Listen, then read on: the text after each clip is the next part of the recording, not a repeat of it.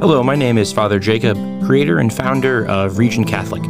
Region Catholic is a platform used to teach the Catholic faith with the flavor of Northwest Indiana, also known as the Region. If you like this content, then like, comment, or subscribe wherever you listen to your podcast. And better yet, share this, regioncatholic.com, with a friend. If you'd like to support us, you can go to our Patreon page found at regioncatholic.com, where you can support us at 3 levels, get shoutouts on our podcasts, or get your hands on exclusive merchandise. Thank you for your support, enjoy the podcast, and God bless you. Jesus said to his disciples, "In those days that after tribulation, the sun will be darkened, and the moon will not give its light, and the stars will be falling from the sky, and the powers in the heavens will be shaken.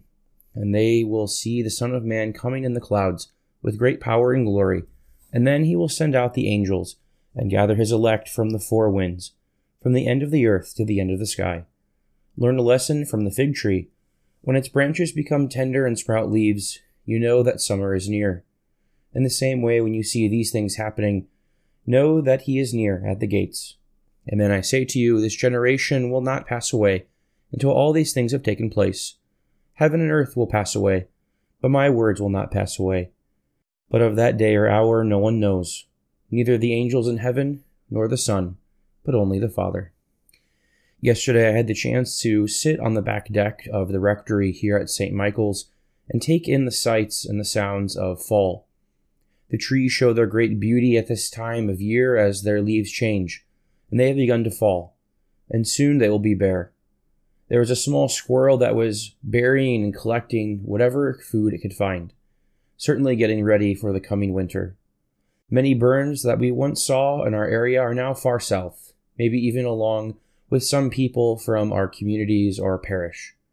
It's now a time for preparation for the coming winter, a time when it gets cold, there's less to go around, and it's more tempting to just stay inside. As we look around nature, everything is in a state of preparation for winter. Soon, too, the Church's readings for this time of year, they reflect a time of preparation, not exactly a preparation of winter, but readying ourselves to meet our Lord, to face judgment for our lives, and to remember that our time here on earth is brief and also temporary. In our culture, the challenge is that we are taught to fear death and never talk about it. In this fear, we often do not want to even say anything about it, to ignore it, and therefore it never comes up with our loved ones in our daily lives. One aspect of this fear is never talking about something that is so misunderstood currently by our current culture and by many Catholics. That is purgatory. And so I'd like to offer you 3 myths that are often believed about purgatory and a proper way to understand them. Purgatory in terms of what it is, how it works, and why the Church stands by her teaching of purgatory. Firstly, many have come to think of purgatory as a sort of holding cell for a soul as they await judgment for entry into heaven or hell. Purgatory is seen as like a limbo, an in-between phase in which someone awaits judgment as they wait to enter eternal bliss or eternal damnation.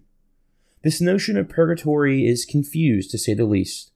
When we die, that is, when our soul separates from our body, our soul is immediately judged in a particular judgment.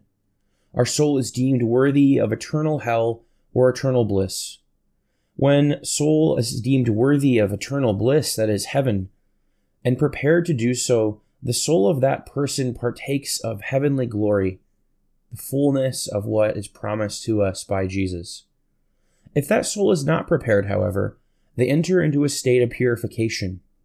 That process of purification is called purgatory.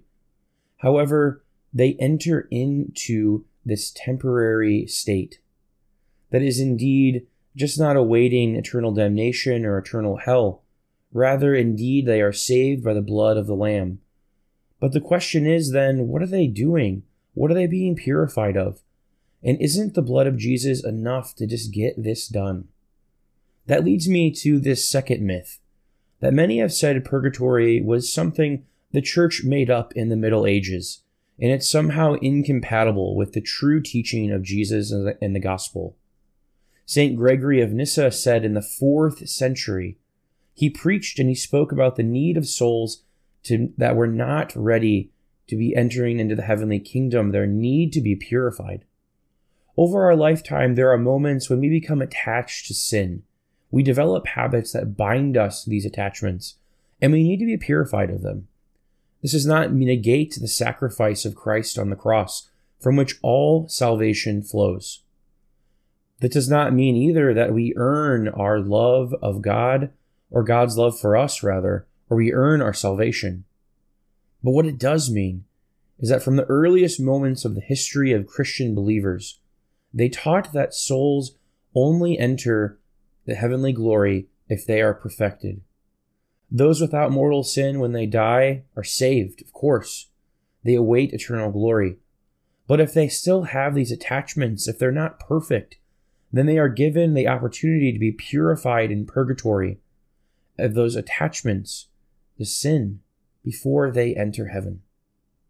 And that brings me to the final myth I wanted to share with you today, is that purgatory is not based in the scriptures, and the church made it up in sometime in the Middle Ages to sell indulgences. This also is not true. Of course, if you were to look at the Bible, you would not find the word purgatory, but it's the same exact thing for the word Trinity. Of course, Christians believe in the triune God, Father, Son, and Holy Spirit, but indeed the word Trinity itself is not found in the scripture. But this doesn't change our belief or the teaching of Jesus that God is indeed a triune God. Rather, if we open our scriptures, indeed, there are practices of praying for the dead in the Old and the New Testament. And it begs the question, what's the point of praying for the dead if they're already eternally in heaven or hell? There has to be something else. This practice of praying for the dead is found inscribed on the walls of the catacombs, where the early Christians would have Mass for fear of persecution of the Roman Empire. It's because they would read the first letter of St. Paul to the Corinthians, chapter 3, that speaks of being saved through fire. Rest assured, the fires of hell are eternal, and they do not save. But this reference was made as an image of the purifying fires of purgatory, fires as if being refined in a blast furnace, but the soul not being consumed. Again, purgatory is this process of preparation before entering heaven. When a soul is saved by the blood of the Lamb, they die without mortal sin, but yet they need to undergo cleansing of the attachments gained in this lifetime before partaking in heavenly glory. This belief dates back beyond the Middle Ages and is found in the scriptures and in the early church writers, as well as the believers of the early church as well. What this should compel our hearts to do is to firstly prepare ourselves to meet our Heavenly Father. Whenever we gather for Mass and consume the body and blood of our Lord, we trust that He will fulfill His promises to us. But not only that, we should find ourselves in a place where we are being invited to pray for our deceased family members and friends and members of our parishes. We hope and pray they are partaking of glory in the heavenly kingdom.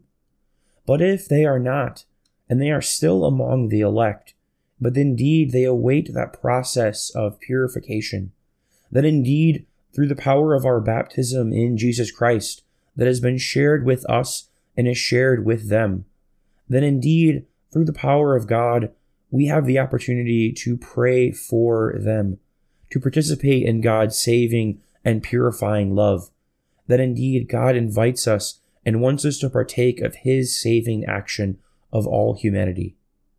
Take some time this month to visit a grave, to walk around a cemetery, and to pray for others and to pray for yourself. As nature prepares for the death of winter and this coming winter season, the Church asks us to do the same, to think about and pray about our own end, and also as well the poor souls in purgatory, that are in need of our prayers to participate in the saving action of God, in order that they might partake of the heavenly glory after the process of purification is complete. Indeed, when we do those things, we not only think with the mind of the church, but we think of with the mind as well of the early apostles, the early church writers, and also as well what Christ himself intended.